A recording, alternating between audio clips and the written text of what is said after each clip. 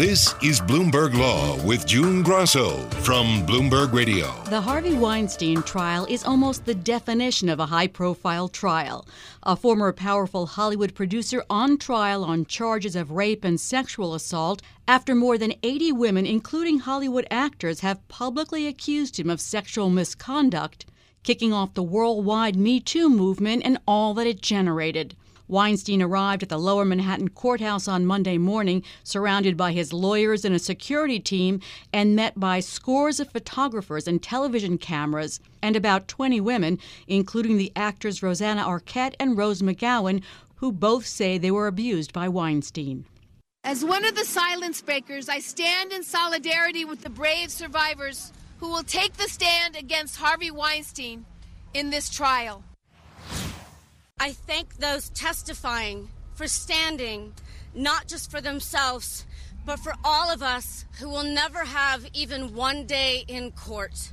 Joining me is former federal prosecutor Laurie Levenson, a professor at Loyola Law School.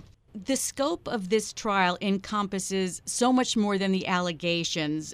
Explain how that affects what happens inside the courtroom. Well, the first question is how it might affect the jurors who sit on this case. A lot has changed since the beginning of the Harvey Weinstein case, and I think people are much more alert and much more sensitive to these issues. And that makes it more likely that the accusers will be believed in the courtroom, or even that the jurors might have some type of agenda of convicting Harvey Weinstein to send a message. The jurors are going to be hearing a very narrow case, the charges resting largely on the testimony of the two women Weinstein's charged with assaulting in 2013 and 2006. But the judge is allowing the prosecution to call other women, so-called prior bad act witnesses, to testify about how Weinstein allegedly assaulted them. Could that be a game changer? Yes, that's likely to be a game changer, and we know that from the Cosby case, which is there's strength in numbers, and that maybe one or two women could be attacked on cross-examination, but the prosecutor always wants to show a pattern of conduct, not to say that this was just sort of an isolated situation, but to put it into context. So without those additional witnesses, it makes it much more difficult to get a conviction.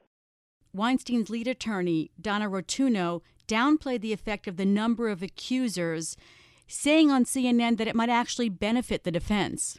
I think in some ways that number sort of helps us, because once the jury sits down and the jury hears that this is only about two women, I think they start to wonder how truthful those other circumstances are, or if there were so many, why aren't they a part of the criminal case? Is that just trial lawyers' bluster? I think that's wishful thinking. I mean, it is true that the jurors are going to be told that this is just being used for a narrow purpose. It's also true that there are dozens more accusers out there against Harvey Weinstein who are not having their cases tried in the courtroom.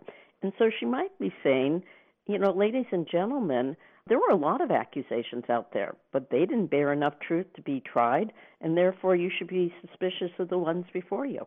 After dropping several lawyers, Weinstein now has a female defense attorney, and that sort of fits an old trope. Does she have an advantage in cross-examining the women in this case in any respect? Well, the optics can be slightly better. I mean, it doesn't look good when you have men beating up on women making accusations of sexual assault. It looks like the women are being assaulted again. So just the optics might look better. But I'm not sure how far that will carry her, because at some point, if she gets tough in that examination, what the jurors will hear and what they'll see are the witnesses being attacked. Initially, I think that there's just sort of this unconscious reaction by some people, oh, if a woman's representing a man, you know, there must be a good reason. Why would she go out on a limb to do that? But I think jurors are pretty sophisticated to know that it's not just about those optics. Weinstein has released some emails that he and the alleged 2013 rape victim exchanged for years after the attack. And his lawyer said, these are women who have spent time with him over periods of time, and I think we have evidence to show that the time was nothing but positive and favorable. could those emails help him? Well, those emails, frankly, could help him if, in fact, the jury believed that they show that it was not a traumatic event, it was a consensual encounter, and that's why these women continued to have contact with him. But again, I don't think it would come as a big surprise to jurors that these women actually were forced into these contacts, according to the prosecution, and that they didn't have much choice to stay in contact with him. They didn't have much choice but to be nice to him because of the power differentiation here. Here's a man who had tremendous power. That's how he got what he wanted with them and continued to have that contact. I've been talking to Professor Laurie Levenson of Loyola Law School about the Harvey Weinstein trial, which is now in jury selection. Laurie, it seems to me that one of the impacts of the Me Too movement on the trial is that jurors might better understand the power dynamic that you were just discussing with regard to the emails between Weinstein and one of his accusers. I do think that that's been one of the great progress that's come with the Me Too movement, which is to sort of give people a peek into the real world there. That women often do things that they don't want to do, they don't complain, they go along with the game because they didn't feel like they have much choice. And then the more that came out of people in power, men in power that did this, the more sophisticated I think the populace became in understanding why women would say yes when they don't really mean yes. You mentioned optics, and on the first day of trial, we saw the optics of Harvey Weinstein going into court, hobbling over a walker, not looking like the Harvey Weinstein power broker of old. Does that affect the jurors in any way? It could. I mean, if the defense wanted to try to exploit it and say, basically he's just sort of a feeble old man, he's not some type of sexual predator, just look at him, then maybe some jurors would say, okay, and even feel some sympathy. But again, I think people are fairly sophisticated. I mean, one of the reasons he looks like this is because of recent back surgery. He didn't always look like this. And also, given his appearance, it might actually help the prosecution when they argue this is not some suave guy that all these women wanted to have a relationship with, and that would undercut the defense argument of consent. Now, Weinstein is not expected to testify, and the jurors will be told they can't consider that. But I always question whether in the back of their minds, no matter what the judge says, they do say, well, why didn't he testify? Well, they won't say it that directly, but I do think that we know that jurors sort of have in their mind, if he had something that would help him, why wouldn't he let it be known? Like you said, why wouldn't he testify? They're sophisticated enough not to say that during jury deliberations ordinarily because they've been instructed not to do so, but how it factors into their individual decision-making, yes, I do think that they still consider that. Is there going to be a key moment in the trial? Is there going to be testimony that the trial sort of hangs on? Well, I think that the key moments will be when the accusers, when the alleged victims come forward and are actually on the witness stand. And people not only hear what they have to say, but see how they say it. That's how we often evaluate who we believe and who we don't. So I think what is said from that witness stand is going to be key.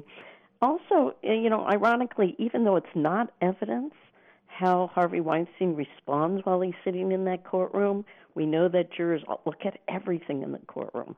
So if there's some type of unusual response by Weinstein during this trial, that could be a key moment as well.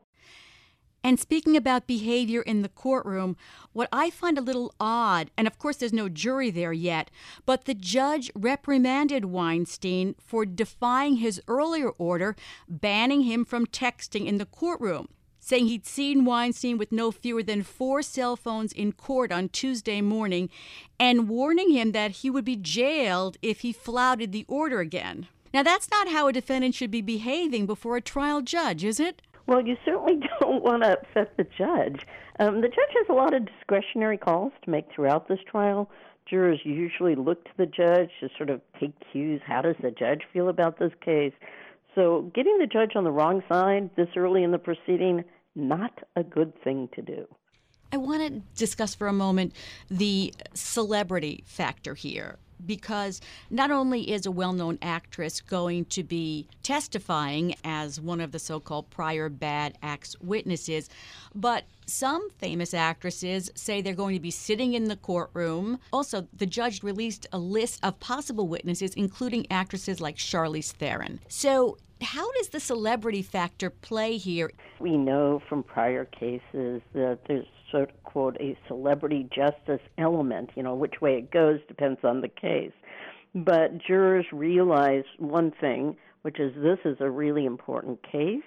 And if it looks like there's a cheering section for one side or the other, jurors will pick up on that. Now, there's not supposed to be anything overtly done by the people sitting in the trial, but it puts added pressure on the jurors. They know that their verdict will be scrutinized, that there's a whole group out there, a constituency, waiting to see how they rule. On Monday, as Weinstein was about to go on trial, California state prosecutors charged him with raping one woman and sexually assaulting another in 2013. Here's the Los Angeles District Attorney, Jackie Lacey. My office has charged Harvey Weinstein with sexually assaulting 2 women in Los Angeles County.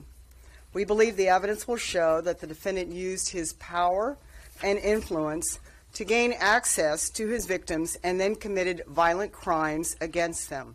If convicted as charged in the case, defendant Weinstein faces up to 28 years in state prison.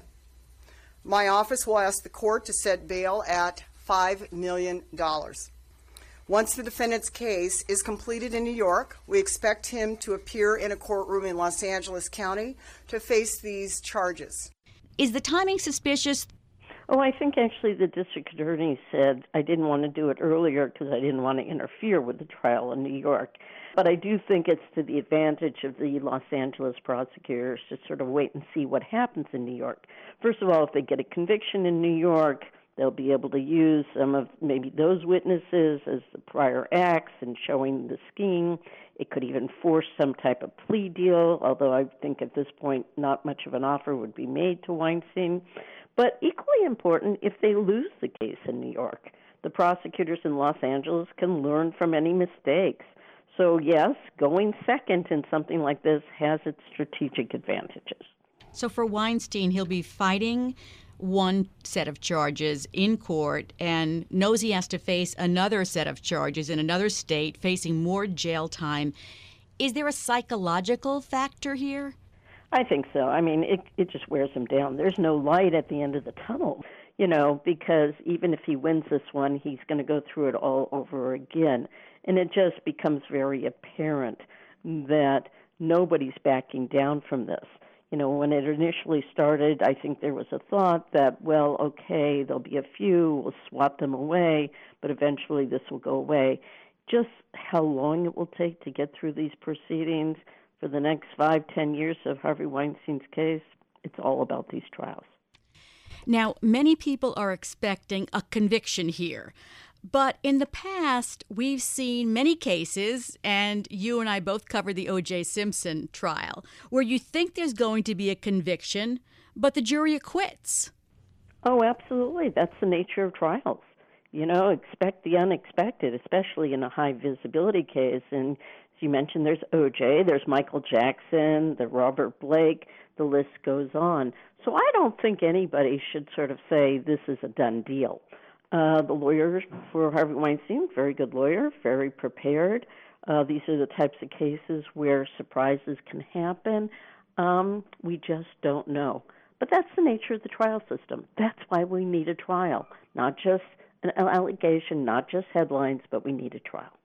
So in this case, what is a little unusual is that the prosecution is not going to be calling police to testify. Indeed, it may be that the defense calls police to try to discredit the charges against Weinstein. Is that a good move by the defense to try to turn the police against the prosecution? The best defense in some cases is a good offense, and that's kind of what they've been trying to do in this case, which is to challenge the investigation, challenge the police. So far, the judge has shut them down, but I think that they'll continue to try to bring out the problems in the investigation. That was a key strategy, frankly, in the O.J. Simpson case. Even when people thought there was DNA, they put the LAPD on trial. So I think it is a defense that can work. On the other hand, I think it's smart by the prosecutors not to play into that. Say, we're not putting our police on. We're going to put on the actual victims. We're going to make this jury look these women in the eye and then make their decision. Finally, Laurie, everyone says, well, things have changed so much, but when you look at this trial and, most rape accusations still don't make it to court, are the legal challenges the same? Do you still have he said, she said, and the defense saying it was consensual? That is a basic issue in these cases, although I always teach my students, a he said, she said doesn't mean you don't have a case. It means that if the jury actually believes her, there should be a guilty verdict. So what prosecutors have to do is learn that the reason he said, she said cases were always so difficult is that people weren't believing the victims. And to believe the victims, you need corroboration, you need a motive, and you need credible witnesses, all of which I presume they're putting together for this case. Thanks so much, Laurie. That's Laurie Levenson, a professor at Loyola Law School. And that's it for this edition of Bloomberg Law. Remember, you can listen to all the latest legal topics in the news anytime on our Bloomberg Law podcast. You can find them on iTunes, SoundCloud, or at bloomberg.com/podcast/law. I'm June Grasso. Thanks so much for listening. And remember to tune into the Bloomberg Law Show tomorrow night at 10 p.m. Eastern, right here on Bloomberg Radio.